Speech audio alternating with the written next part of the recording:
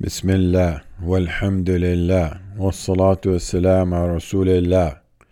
Jabir bin Abdullah, may Allah be pleased with him, stated that I heard the Messenger of Allah sallallahu alayhi wasallam say 3 days before his death, no one of you should die except thinking well of Allah. What a great act of worship it is to think well of Allah Almighty, because thinking well of Allah Almighty prompts one to do all types of good and leaves evil deeds, and to be serious and diligent in acquiring the ordained and permissible means for seeking provision, getting benefit, and repelling harm.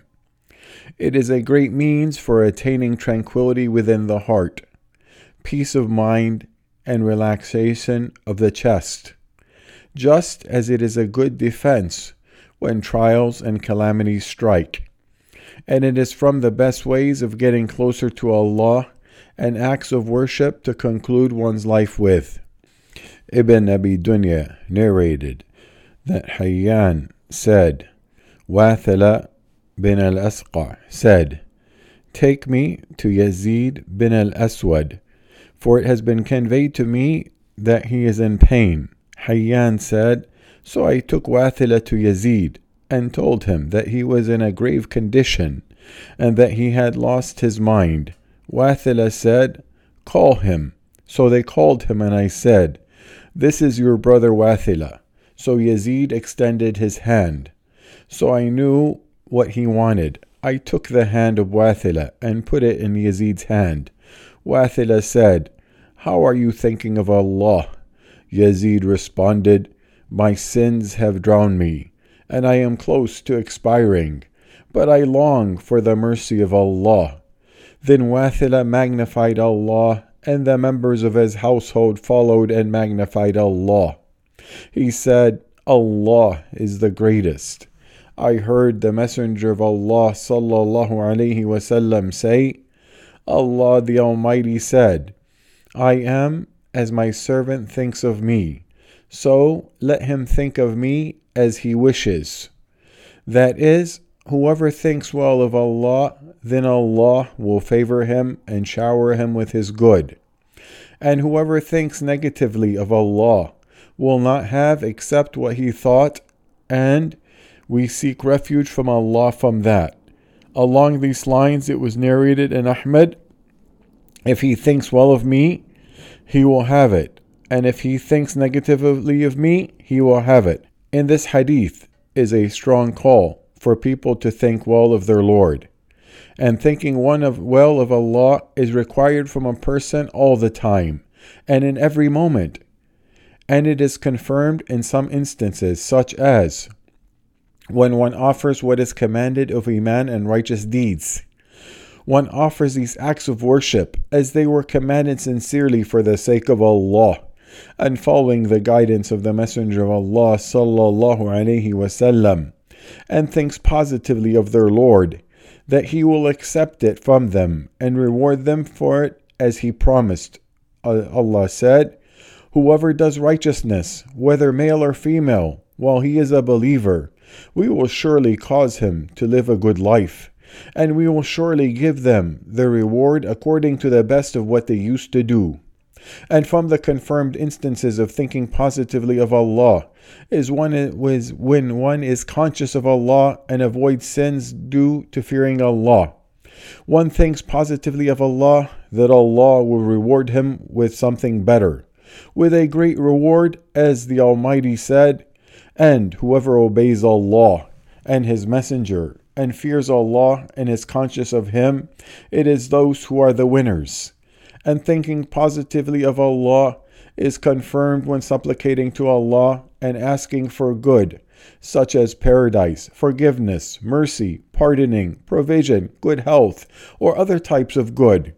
Or when one supplicates seeking refuge in Him from the fire, punishment of the grave, being destined to an evil end, being overwhelmed by debt, and other types of evil and harm.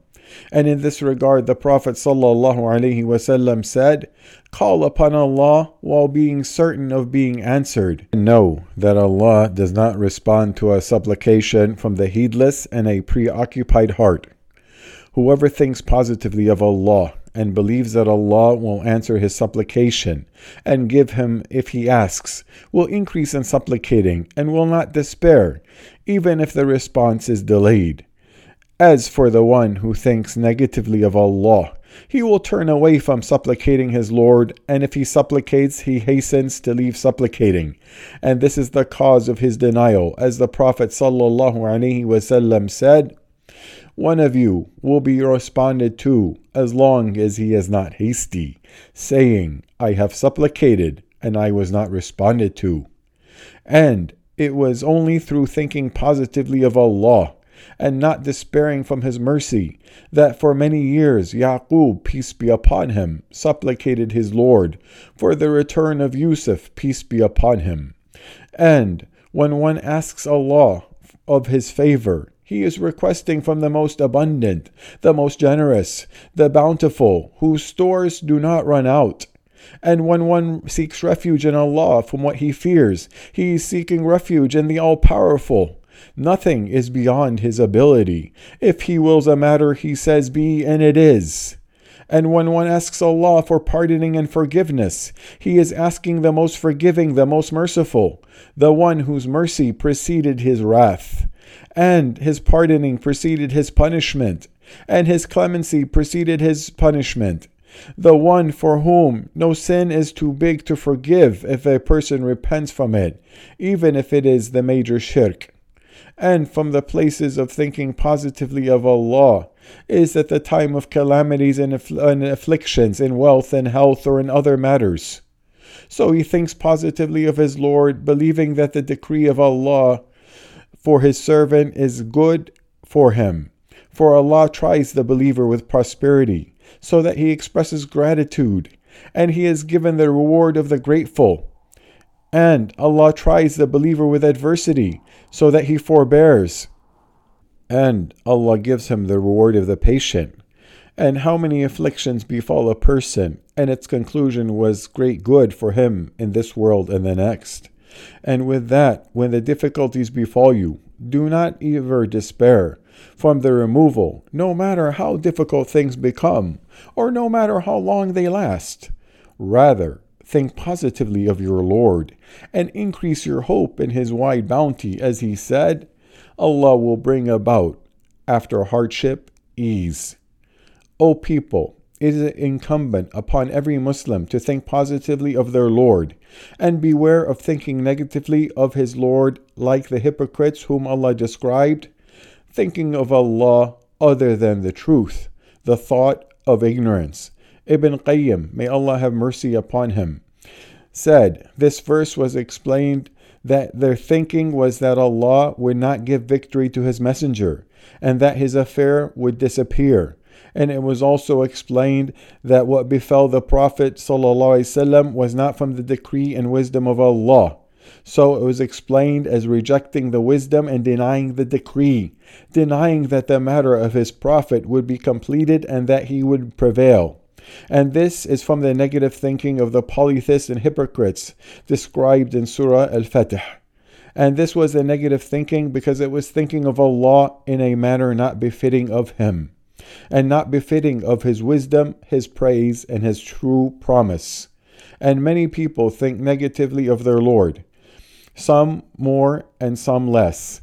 Whoever thinks that falsehood is indistinguishable from the truth has thought negatively of their Lord.